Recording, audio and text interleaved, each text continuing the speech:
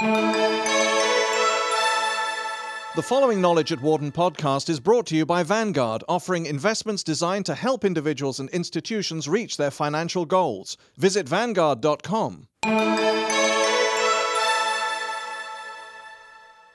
Privacy on the web. Is it a losing battle? Visit the Amazon.com site to buy a book online, and your welcome page will include recommendations for other books you might enjoy, including the latest from your favorite authors, all based on your history of purchases. Most customers appreciate these suggestions, much the way they would recommendations by a local librarian. But what if you visited an investment site only to find advertising messages suggesting therapies for your recently diagnosed heart condition? Chances are that you would experience what Fran Meyer calls the creepiness factor, a sense that someone has been snooping into a part of your life that should remain private. Meyer is the executive director of TrustE, a non-profit that sets guidelines for online privacy and awards a seal of approval to companies meeting those guidelines. She was a speaker at the recent Supernova Conference, an annual technology event in San Francisco organized by Wharton Legal Studies and Business Ethics professor Kevin Werbach in collaboration with Wharton. Creepiness factor. The creepiness factor is a risk inherent in so-called behavioral targeting. This practice is based on marketers anonymously observing a user's behavior on the internet and compiling a personal profile based on interests and behavior, sites visited, searches conducted, articles read, even emails written and received. Based on their profiles, users receive advertising targeted specifically to them, regardless of where they travel on the web. Consumer advocates worry that online data collection and tracking is going too far.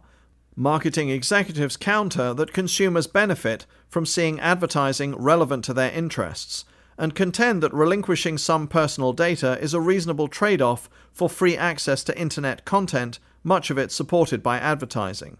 Mining data. Underlying these concerns about individual privacy is the speed with which internet technology has moved into everyday life over the last decade or two. 15 years ago, the internet was a novelty used by relatively few people. Today, it is used by millions to search for information, buy goods and services, and join in discussions. Rapidly evolving technology has given companies a tremendous and growing ability to collect, store, and analyze vast amounts of data from these consumers. Everything we do online creates a transaction record, and all that data has some value, said Bruce Schneier, a well-known security expert and chief technology officer at BT Counterpane, a provider of enterprise security solutions. As data storage and processing costs drop to virtually free, the data we would normally toss we save instead. Such data storage and data mining, the process of finding correlations or patterns among dozens of fields in large relational databases, enables more and more detailed forms of tracking and profiling, whether by government or companies, that can have serious implications for privacy. Some analysts claim internet users generally don't mind such collection and prefer to see ads that reflect their interests. Analysts also contend that privacy concerns are at least somewhat generational, with younger users more comfortable with data collection than older ones.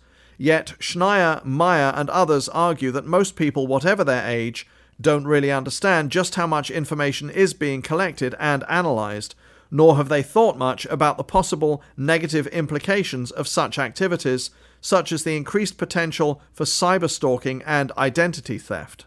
According to recent research by TrustE, most online consumers have a general understanding that their browsing information may be collected for advertising purposes, but they don't fully understand behavioral targeting and don't like the idea that their browsing history is used to deliver specific advertising to them.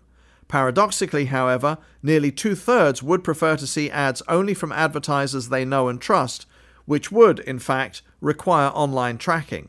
In a survey conducted by global researcher TNS, based on a poll of 1,015 Americans representative of the online adult population, a huge majority of participants, 91%, say that, given the opportunity, they would use online tools to control online tracking of their information. Meyer said the data gives a solid indication that consumers want us to find a way to get them the advertising that is relevant to them. In order to do this, behavioral targeting is one of the most promising methods, but at the very least, it has to be made more transparent, provide choices, and deliver real value. The right balance.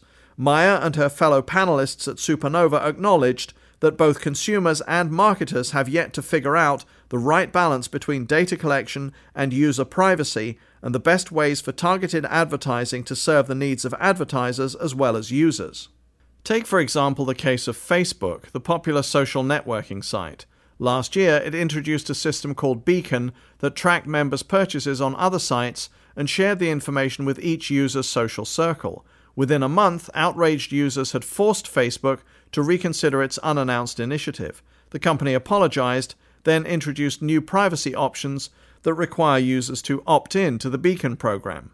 As in so many areas, technology's ability to support web tracking is moving faster than society's ability to manage it.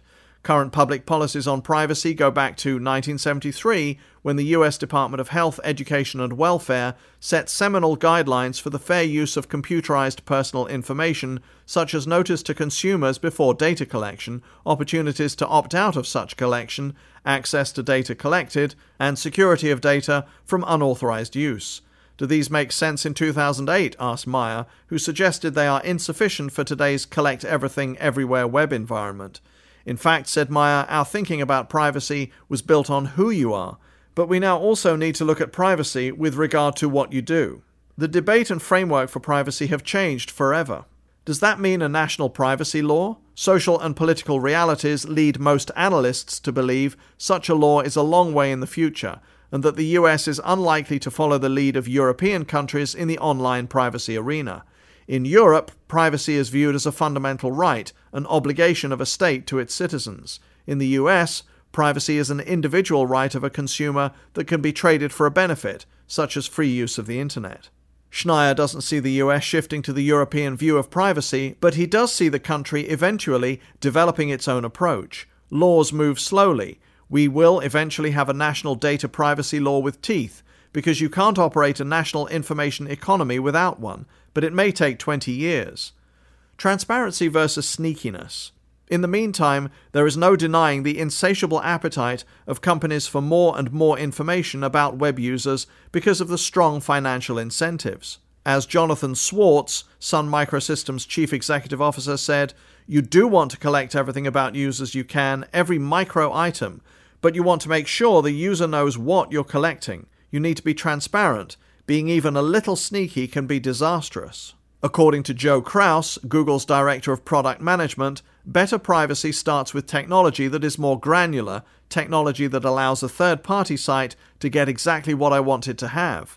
We need to give users more control over exactly what specific information is shared.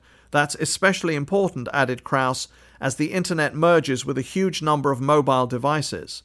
Asked to choose the single most worrisome issue, Schneier pointed to the consolidation and cross-correlation of data by companies like ChoicePoint and also by government agencies. We have data that is illegal for the government to collect, so they buy it from industry and vice versa. All the strands of information come together and can then be used in unexpected ways. ChoicePoint is a giant in the commercial data brokerage industry. In 2005, it reported the theft of personal information on 145,000 consumers from its database. Meyer also voiced concerns about how we are tracked across the internet based on targeted information, and how much of this information do governments have. She also sees positive signs, however, including attempts to develop best practices among some internet companies and a younger generation that is more adept at using the web to its advantage. Like any powerful technology, online data collection, processing, and tracking has both good and bad uses, said Gerard Lewis, Vice President, General Counsel, and Privacy Officer for Comcast. The challenge is to strike the right balance with the right enforcement. To do that, we need the entire community, the whole set of public and private actors, consumers, users, corporations, public policy experts, government, to be part of the discussion. For more information, please visit our website at knowledge.wharton.upenn.edu.